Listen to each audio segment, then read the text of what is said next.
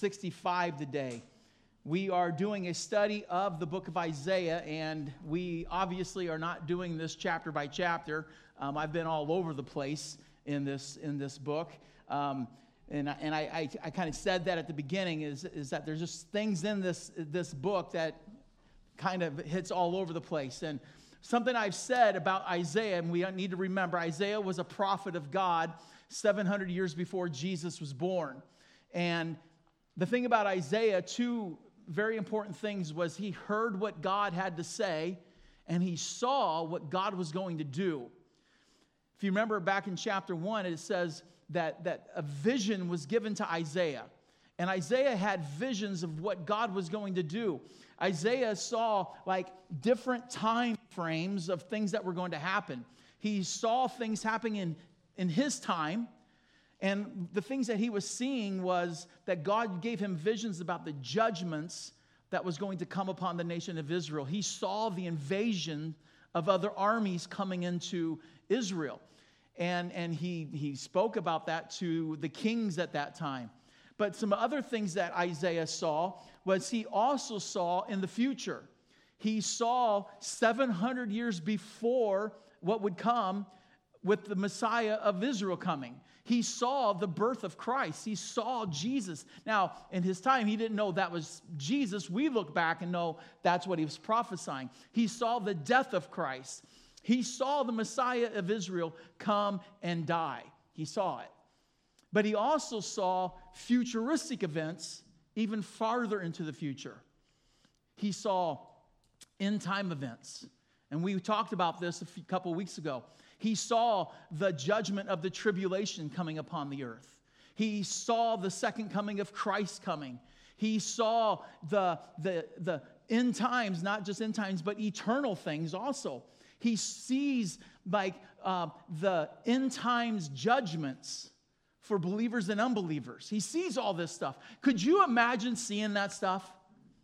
I mean, wouldn't that just like how many of you would just blow a fuse? But he saw it, and he writes it down.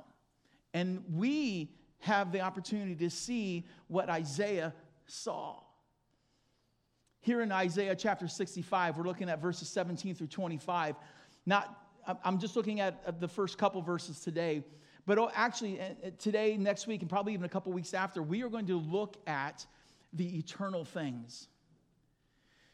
This week and next week, we're looking at what Isaiah 65 portrays in what is seemed to be what is called the millennial reign, the 1,000-year reign.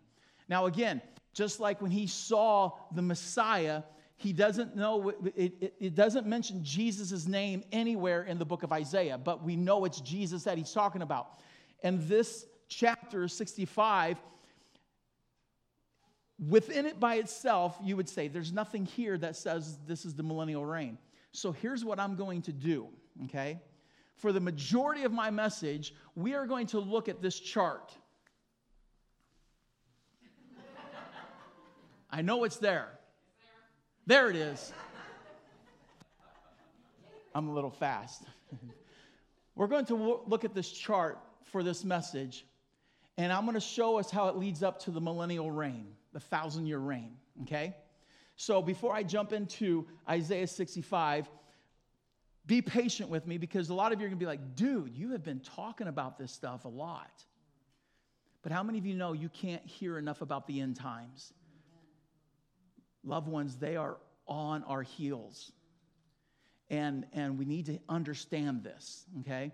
And so what we need to do is begin with the cross. Now, like I said, a lot of this is going to be very elementary teaching, all right? I have taught about this times and times again. I've been talking about this stuff over the past few weeks, even in the book of Isaiah. But I want to go through it again because it's going to lead up to the millennial reign. There's things that I'm going to have to remind you about, show you multiple scriptures so you'll see how we get to the millennial reign and even to the new heaven and the new earth, all right? There are things that's going to happen that we all need to see that by themselves, but when you take the culmination of them all and put them together, you see how they layer together.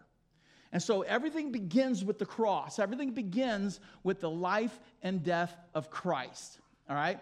When Jesus was alive, there were three things that he kept repeating himself about. One, that he was going to die. He kept telling people, I'm going to die, I'm going to die, I'm going to die. Secondly, he kept telling people, oh, by the way, not only am I going to die, but I'm coming back to life. And he kept saying, I'm going to resurrect, I'm going to resurrect, I'm going to resurrect. But then there was a third thing he kept repeating and telling people. Do you know what it is? I'm coming back. He said, I'm here once, but then I'm going to die, I'm going to resurrect, and I'm going to go away. And you won't see me anymore, but I will come back. And he kept telling people, I'm going to die, I'm going to resurrect, and I'm back. I'm going to die, I'm going to resurrect, I'm coming back. And in fact, when you go to Acts chapter 1, now if you notice on your outline there, the first page is just a bunch of stuff, okay? Now here's what I don't want you to do. I don't want you to look at your outline and go, what is this? This is nonsense. This is your homework, okay? I don't want you to just take, oh, Jim's saying it's got to be right. Go home and read it. Okay? So in Acts chapter 1, when Jesus is finally done with, he died, he resurrected, he's been showing up and over 40 days, he's been showing up to the disciples, to people have seen him. Here in Acts chapter 1, he's finally with the disciples and he's commissioning them, giving them some marching orders, and he starts to ascend. And he ascends on the clouds, and they're looking up in the air, and an angel shows up, and he's like, why are you looking up in the air? He says, this same Jesus that you see going will be the same Jesus that comes back in the same way. So even in Acts chapter 1, it tells us that Jesus is coming back. So after the death, resurrection, and ascension of Jesus, now the disciples have their marching orders, and when you get to Acts chapter 2, this is when you see the Holy Spirit come down. The Holy Spirit that Jesus kept talking about in the book of John. I'm going to give you a helper. I'm going to give you a counselor. And he's going to come. And the Holy Spirit in Acts chapter 2 falls on the church, falls on that small group of 120 people. And in that moment, the church is birthed. The Holy Spirit, we even sing a song, the Holy Spirit lit the flame, lit it up. And at that moment, the church started and the church age began. We, over the past 2,000 years, have been living in what is known as the church age. We are still in that church age, all right? And over the past 2,000 years, the church has had a mission. And that mission is simple. Preach the gospel. We were to be witnesses for Jesus. All right? We are to evangelize. We are to spread the gospel, teach the word of God. Why? Because Jesus wants people to come to know him and believe in him. So over the past 2,000 years, you have seen the gospel preached and proclaimed, and people have come to believe that word. Over the past 2,000 years, millions upon millions of people have made decisions to believe and trust in Jesus as their Savior. And those people, once they become born again, saved, a believer, a follower in Jesus Christ, they are sealed for eternity with Christ. As Jesus tells us in the book of John over and over, they have eternal life. That has been going on and is still going on today. Now, people who know Jesus Christ as their Savior, if they come to the place where their body dies, the body goes into the ground, but their spirit goes to heaven. That is what happens with every believer right now. Your body dies, goes into the ground, your spirit goes to heaven. See, elementary, we all know this stuff, right? But does it ever get old? But what about those who have not believed? Because over the past 2,000 years, the gospel has been preached, and there have been people who have believed it, and there have been people who have rejected it. And for 2,000 years, and it still goes on today, people hear the gospel. People hear about believing in Jesus. People hear about the fact that they are sinners. And people will still say, I don't need it. There are still people who still say that even over the past 2,000 years, I can work my way to God. I can be good enough. I can be religious enough. I can do things and God will accept me. And they keep rejecting what Jesus came to do. And so now over the past 2,000 years, just as today, there are people who say, I don't need Jesus. I can get there myself. I don't need to believe in him, who die. Their bodies go into the grave, or their bodies go into the ground, go into the grave, and their spirits go to Hades. You find that in the book of Luke, chapter 16. Hades is a holding prison for the unbeliever. And I talked about this a couple of weeks ago when I said that Isaiah saw the final judgment, the end times judgment, the eternal judgment of the unbeliever. And in that eternal judgment, it says that Hades and death are thrown into the lake of fire. Hades is a temporary holding cell. It's a prison for the unbelieving spirit, the soul. And that unbelieving soul will stay in Hades until the final judgment. They don't come out. And their bodies will remain in the grave. At the final judgment, the unbeliever, they will stand, body and soul, before the great white throne. That has been going on for the past 2,000 years. There are people in heaven, and there are people in Hades, with their graves filled with bodies. At the end of the church age, which is quickly coming to an end, because in Matthew chapter 24, Jesus is asked, when are you coming back? What are some signs that you are going to come back? And Jesus begins to list some signs.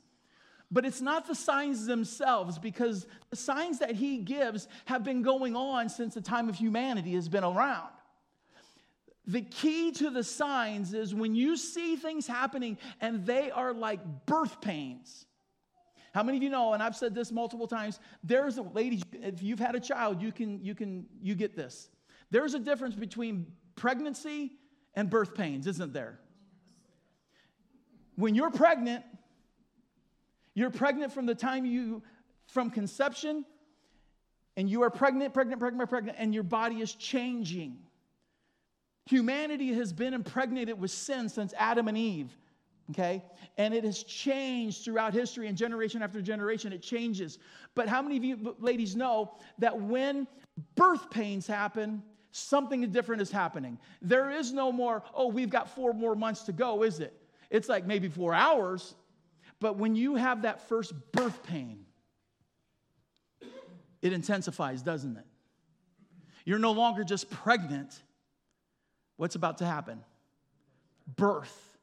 Birth is imminent. Birth is going to happen. And Jesus says in these signs, he goes, I'm telling you, when you see these signs and they are like birth pains, they intensify, they grow, they're stronger. Something is about to take place. And that something that is about to take place is the rapture. Jesus tells us this in Matthew chapter 24. He's talking about when you start to see these signs happen. He goes, there's going to be 2 women working. One will be taken, one will be left behind. There will be 2 men working together. One will be taken, one will be left behind. What is he talking about? This idea that people are going to be taken, people are going to be left behind. He's talking about what 1 Thessalonians talks about, this idea of the catching away of people. In 1 Thessalonians, we use the word rapture, and the reason why we use the word rapture is that the word rapture is actually Latin.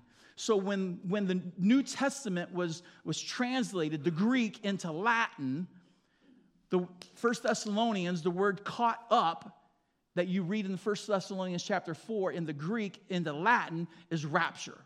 So that's why we use the English word rapture. It's just from the Latin. But the idea is that it talks about where that the first phase, remember I've said this, Jesus' second coming is going to happen in 2 phases. Phase 1 is a partial return. It says in 1 Thessalonians that Jesus is going to descend on the clouds, and with a shout, with a trumpet blast, he is going to call up every believer, dead and alive.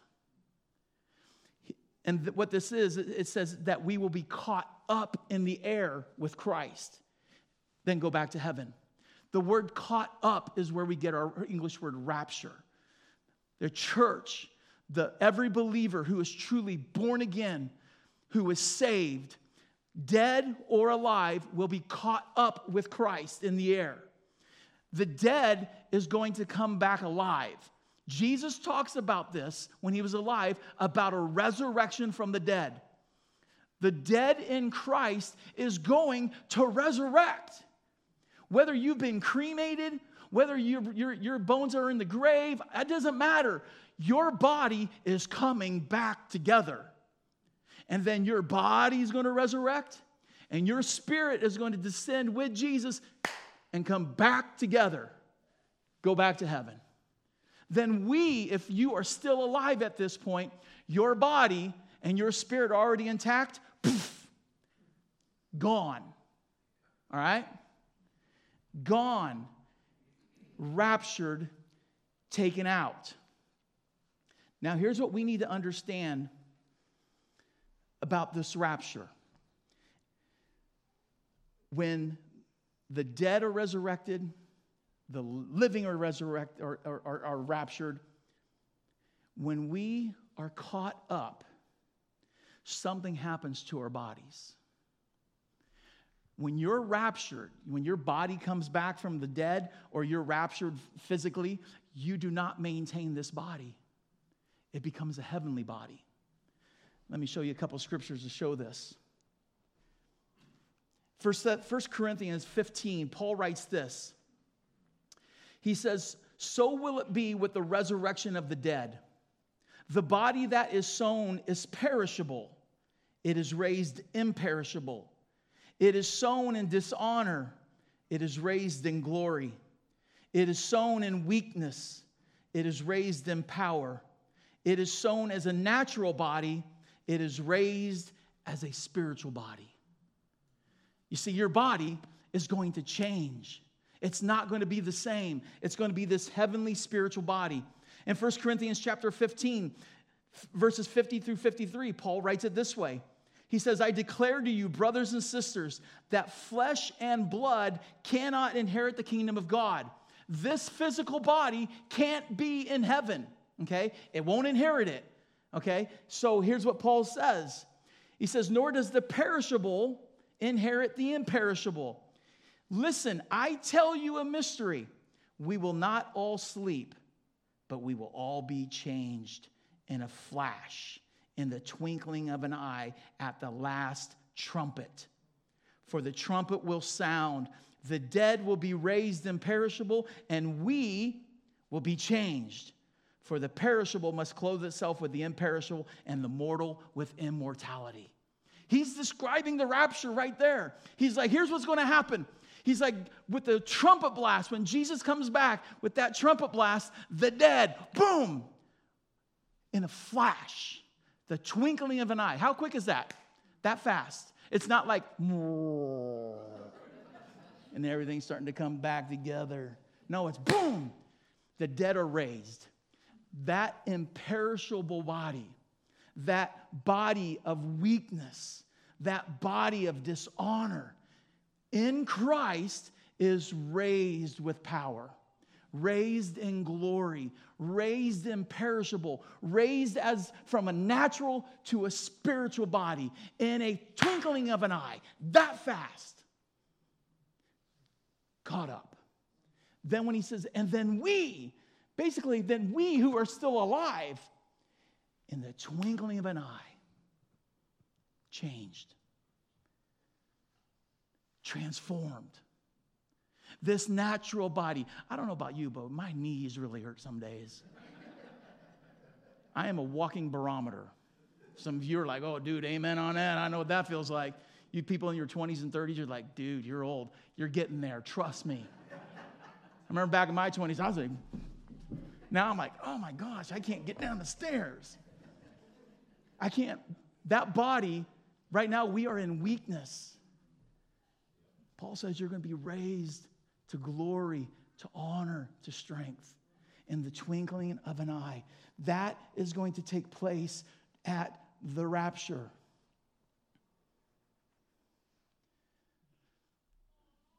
When the rapture happens, every believer is taken to heaven, dead or alive.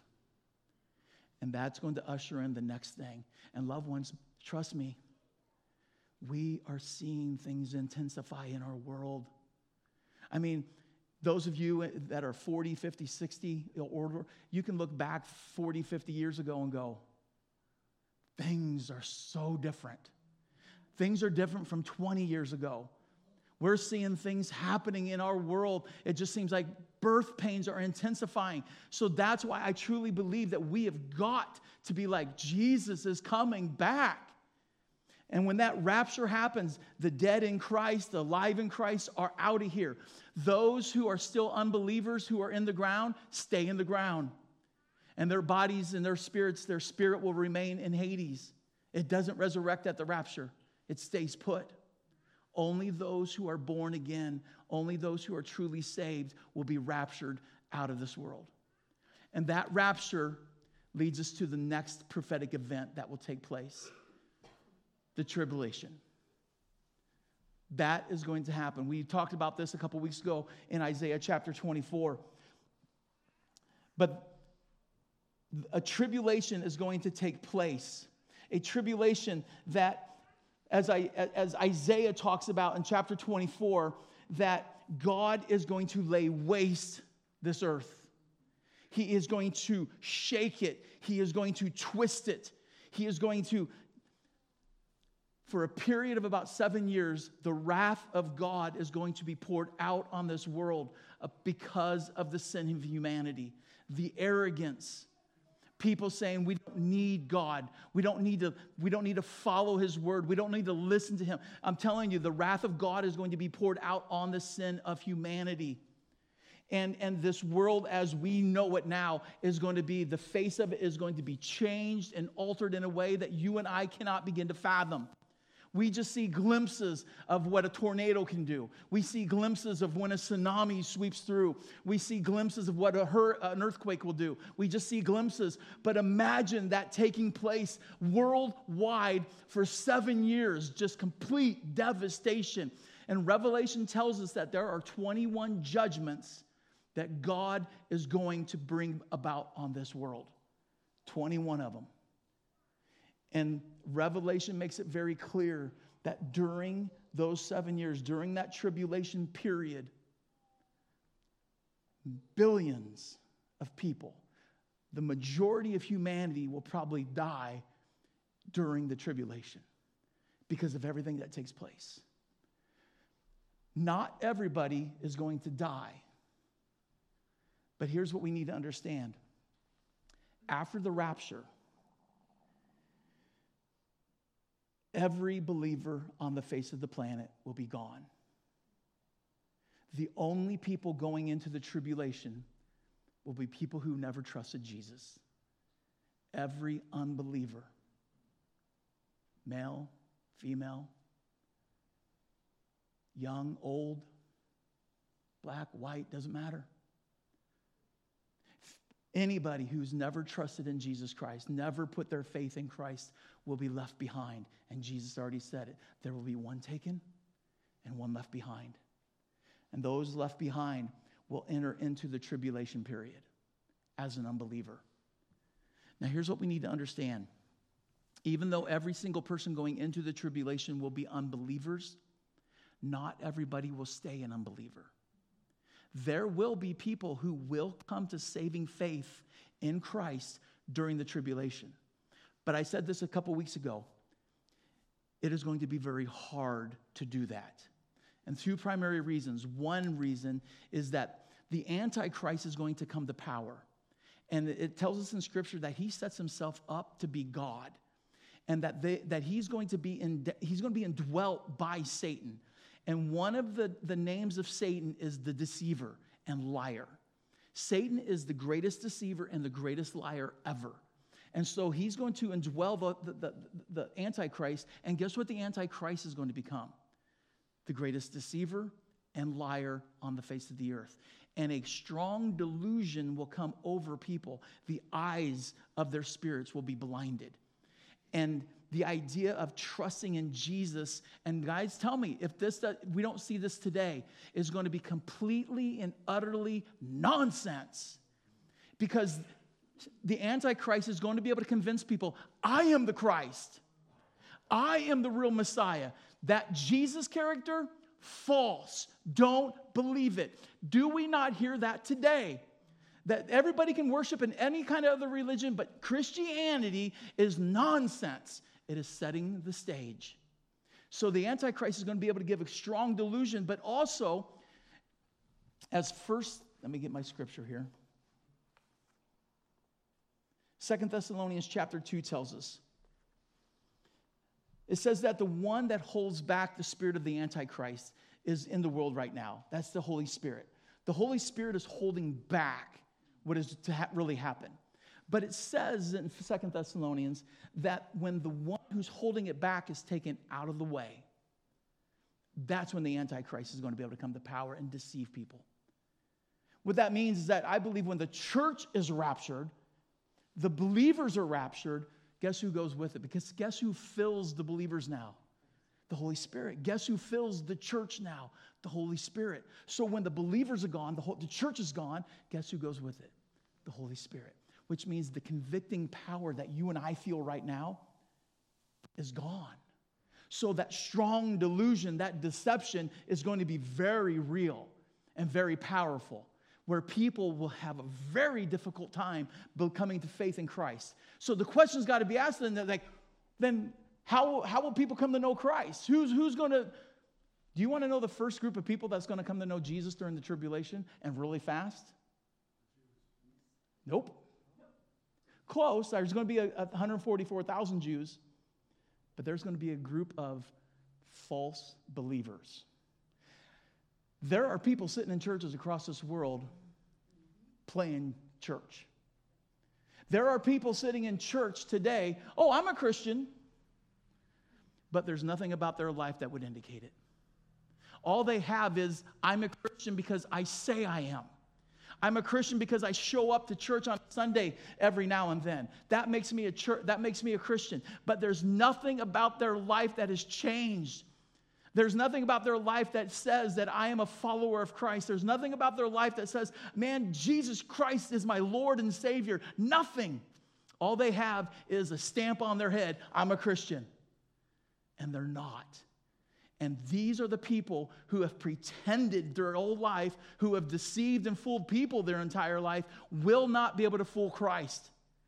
And those people who think they are saved truly are not.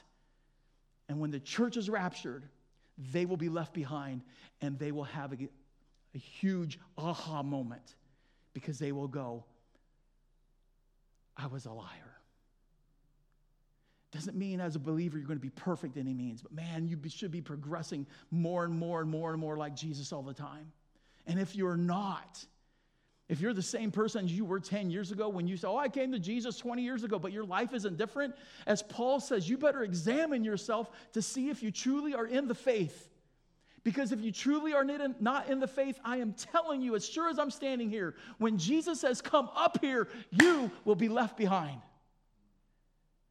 And that's when you will wake up and go, Jesus, forgive me. There will be false believers who will come to repentance at the beginning of the tribulation. And then they will become witnesses for Christ during the tribulation. Now, during the tribulation, people will die. There will be people who come to saving faith during the tribulation.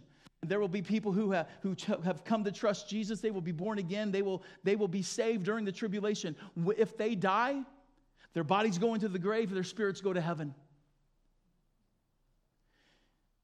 Those who reject Christ, and we saw this a couple weeks ago, Revelation shows this multiple times, that there will be people, despite everything happening during the tribulation, they will still turn away from Christ and follow the Antichrist. So if people reject Christ, continue to follow the Antichrist during the tribulation, when they die, their bodies go into the grave and their spirits to Hades.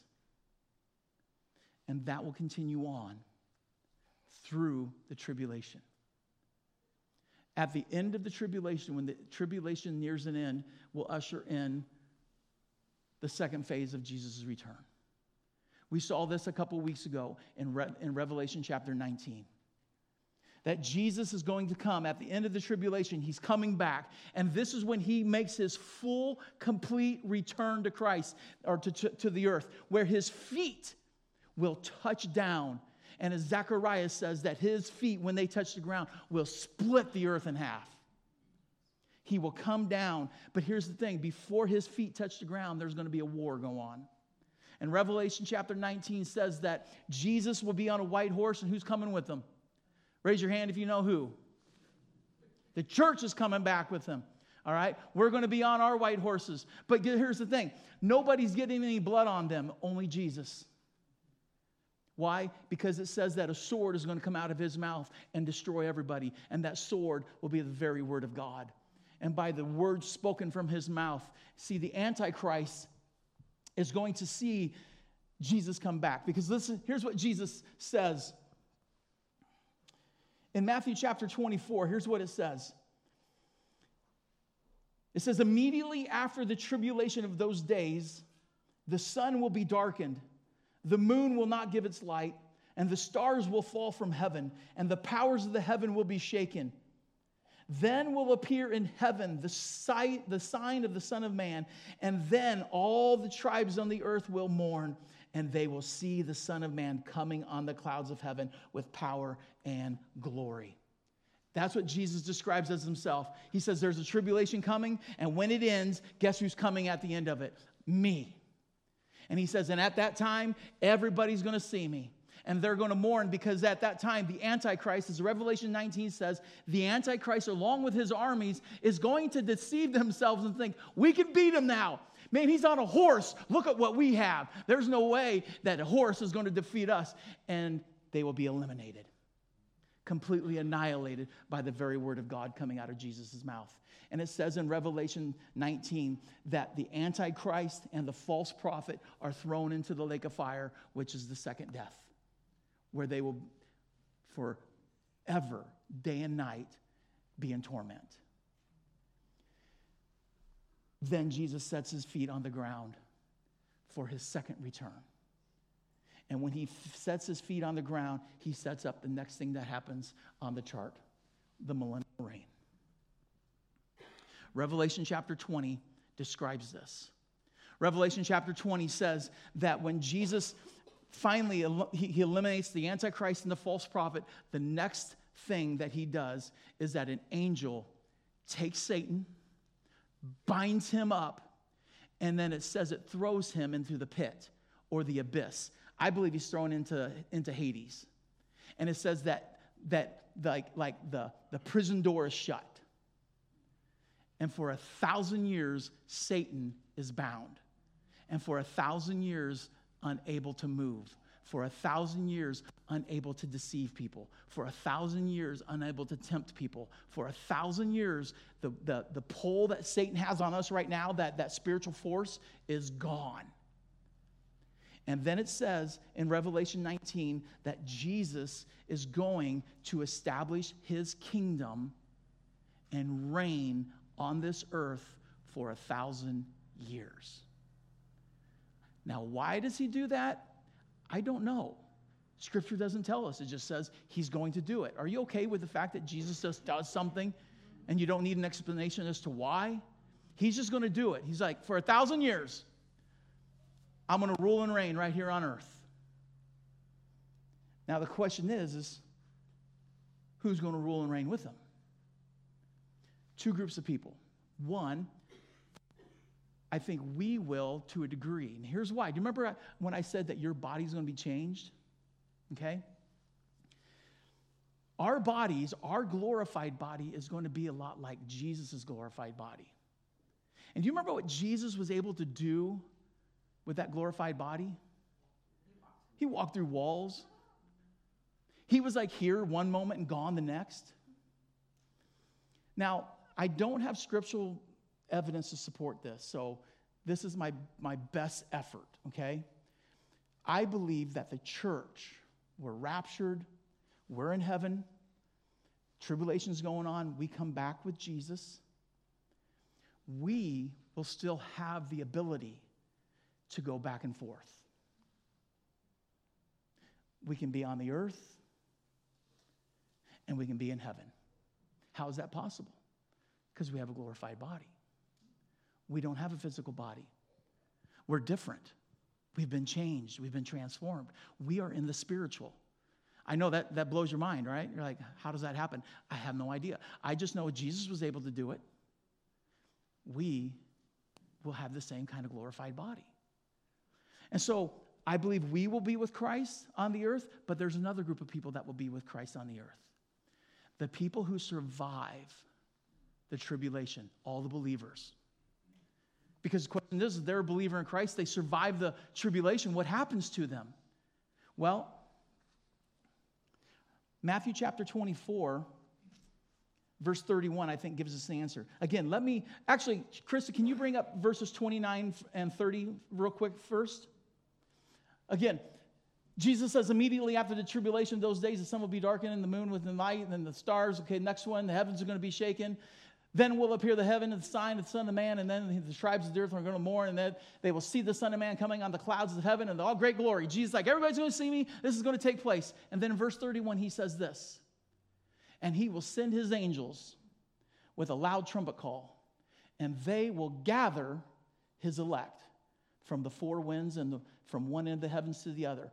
The four winds in the heaven and the ends of the heavens is really just symbolically of saying that this angel is going to go all over the earth and gather all those who've come to know Christ.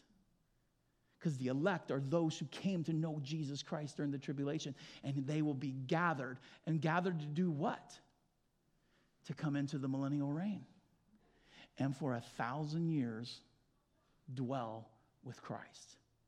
Now, that's going to be important to keep that in your memory bank, because I'm not going to talk about that today, but I'll come back to that next week. They, however, will not have a glorified body. I'm going to let that sit there, and I want you to be home. What in the world is he talking about? They're not going to have a glorified body like we are, because they haven't gone to heaven yet. They're still on the earth.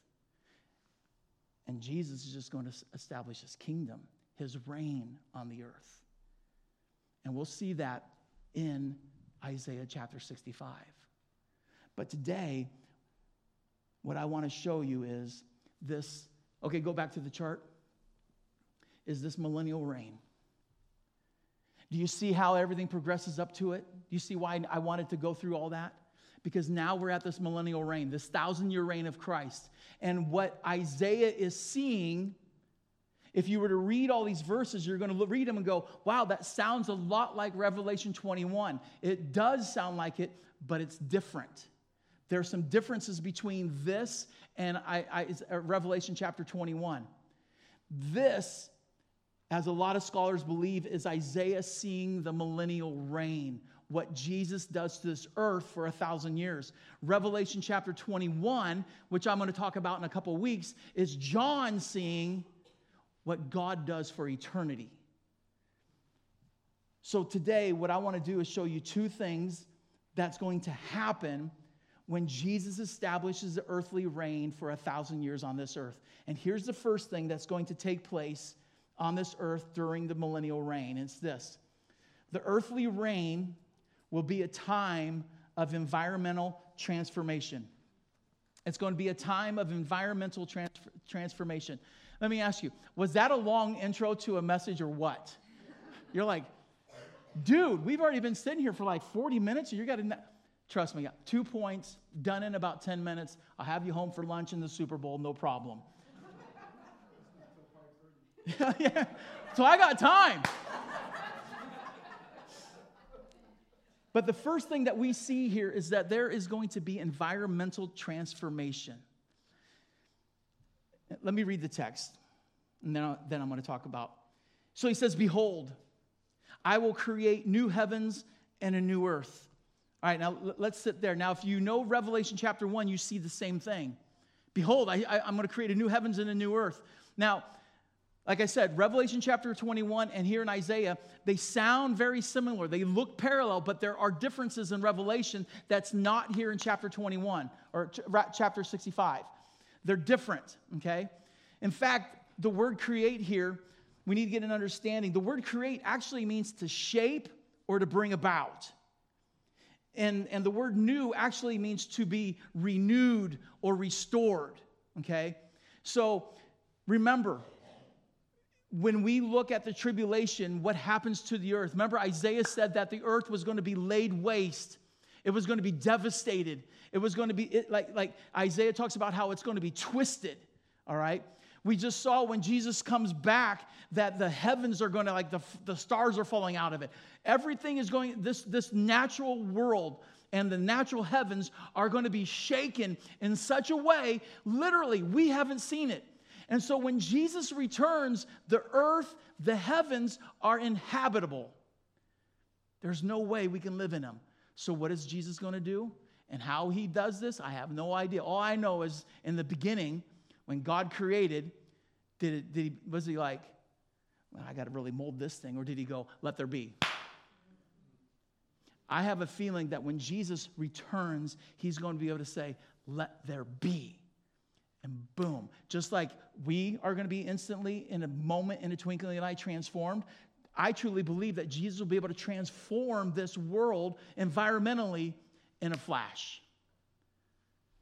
And people will be able to inhabit it. So when he says, I'm going to create this new heaven and this new earth, it's going to be restoring. Think of, how many of you grew up in the day where like muscle cars were the thing? Back when I was in high school, Jeff Kessinger, he and I went to high school together. And muscle cars, man. Everybody had a muscle car. Whether it was an old Camaro, an old Nova, it didn't matter. For me, if I could get a muscle car today, it'd be a 67 Camaro. Man, I just love that. But here's the thing. If you were to go out to some farmer and he says, hey, I got a Camaro for you, man. You want to come out and take a look at it? I'm like, whoo, yeah. And you go out there, you'd be like, ugh. How long has this been sitting here? 35 years.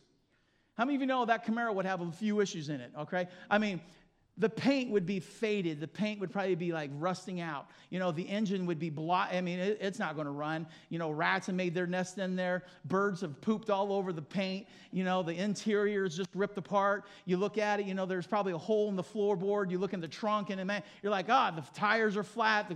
There's nothing good on this car. And you're like, but you know what? I can rebuild it. I'm going to make it like the $6 million man. We've got the technology. We can do this thing. And you take it home. And you just start just doing all kinds of, it takes you a year to do it.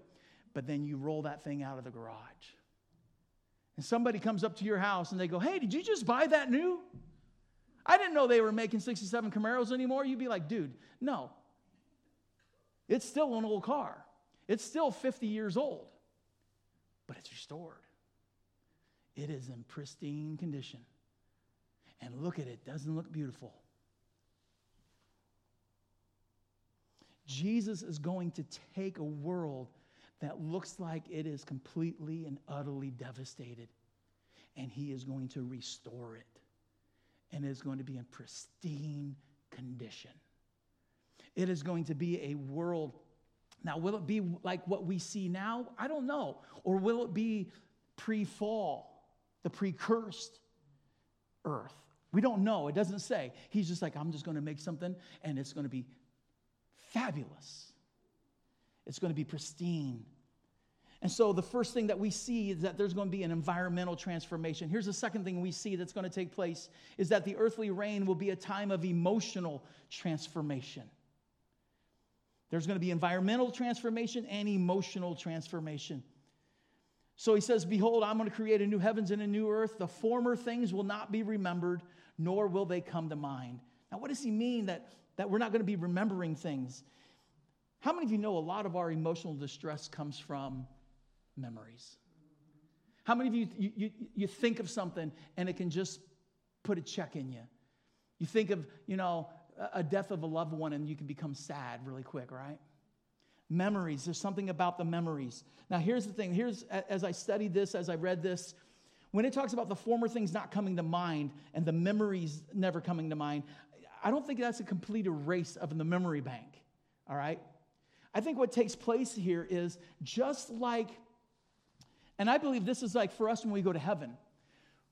When we are transformed physically, everything about our body is going to be transformed. Do you want to know what else I think is going to be completely transformed? Our minds. Our memories, I don't think are going to be completely wiped away, because how many of you know there are good things that we see and we do you on the end. You got great memories. And you can think about something and it brings you joy, doesn't it? It just like, you can think about that and you can just like, for me, I just think about just going to the beach. Me and Paula going down to Destin. And I'm telling you, I can sit there and just close my eyes and think about it. And I'm just like, makes me feel good. I think the memories that are going to be wiped away, and I wrote it this way.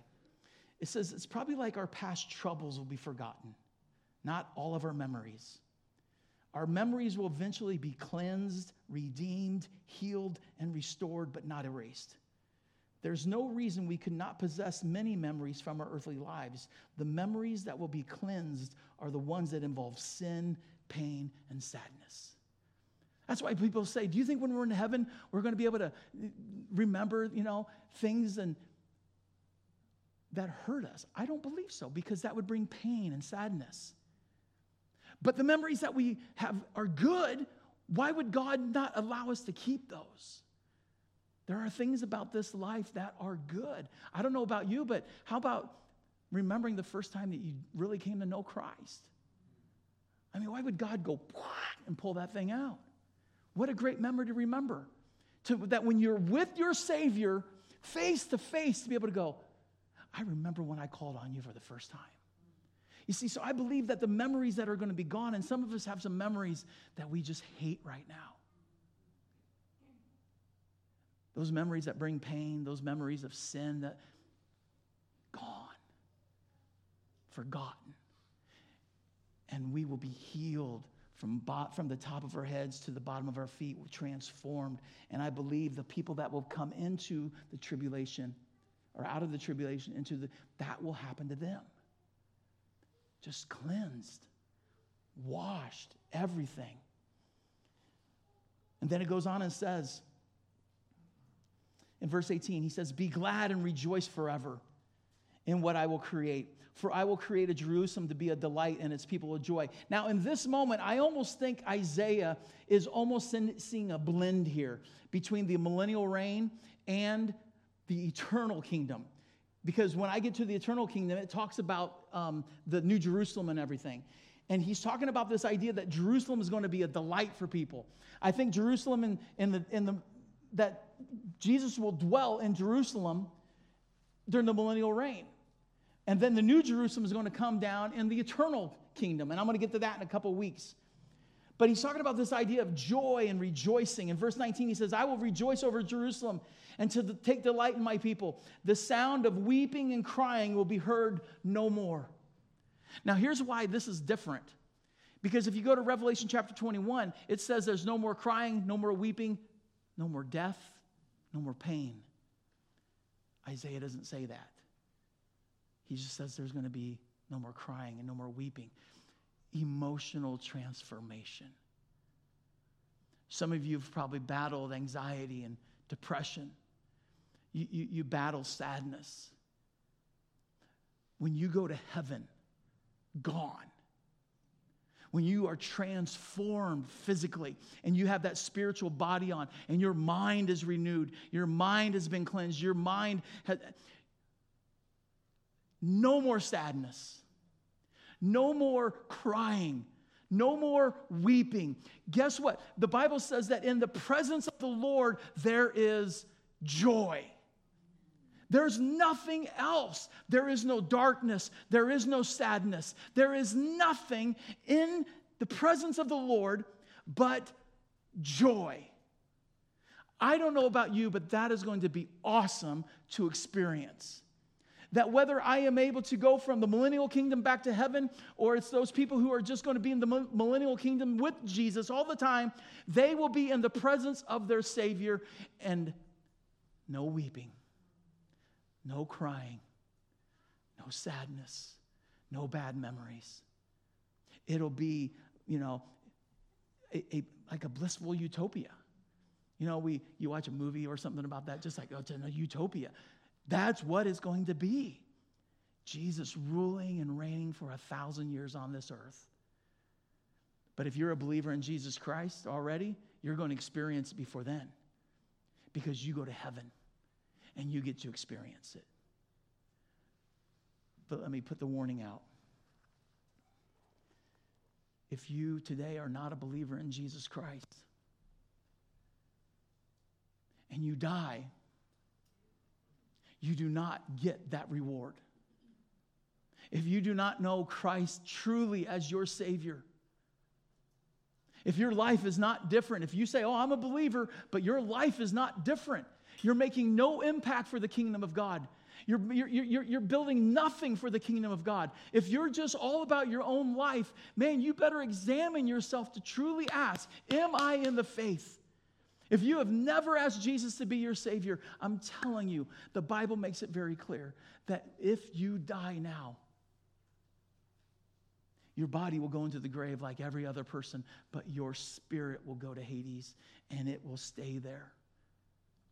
And it will stay in that prison until the very end. And then from that point, it is on to judgment and on to the eternal hell. That's why if you don't know Jesus Christ, as Paul says, I implore you on behalf of Christ, come to know him.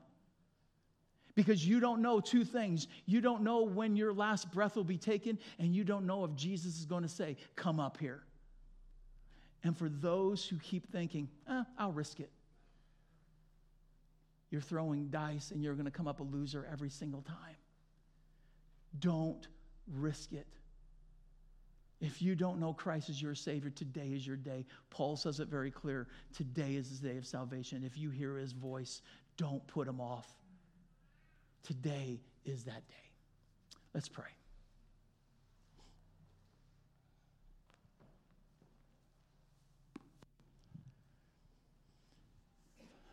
If you just keep your head bowed with me. I just want you in this moment, examine where you are. Because the Bible shows that even in Jesus' time, there were people who were able to deceive those around them. Judas was able to deceive the other disciples in thinking that he was okay when he truly was not a real follower of Christ. There are people, and perhaps you are here today, you've sat in this church maybe for years, and you have fooled everybody around you thinking, oh, they're a great Christian, but there's nothing about your life that's different. And maybe you're just playing Christianity right now. Or maybe you're here today and you've heard for the first time that you are a sinner, and your sin is going to separate you from Jesus. And Jesus is the only cure for your sin. And you've got to come to the place where you believe in him and trust him. And maybe that's you today. So I'm just going to give you an opportunity. If there is anyone here today, if you're not 100% sure that you are saved, you're not 100% sure that if you were to die today, you would go to heaven. If you don't know absolutely 100%, then today is your day for salvation. So today, if you don't know Christ and you want to make sure you do know him, would you put up your hand, because I want to pray with you. Would there be anybody here say, Jim, that's me. I want to believe in Christ. I want to trust him because I want to make sure I'm going to heaven and I will dwell with him.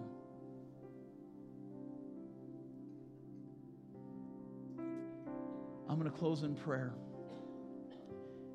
I want to encourage you, and I say this every time, even if you don't raise your hand now, it doesn't mean you can't walk out of this sanctuary and talk to me out in that foyer and come to me and say, Jim, help me to know Christ.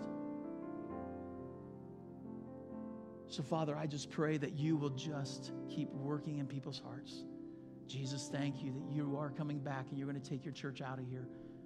And, Lord, I would just pray for anyone here, though, Lord, who is truly not a believer. And I'm just wondering if the Holy Spirit's been convicting their heart, but, Lord, something's holding them back from saying yes to you. I just pray that they would be willing to put that away, put that aside, and come to that place where they're like, Jesus, I need you. So, Lord, as we just close with this song, as we just leave this building today, if there'd be anyone who needs to make that decision, let them come and talk to me. And I just ask this, Father, in your holy, precious name. Amen. Let's all stand and close.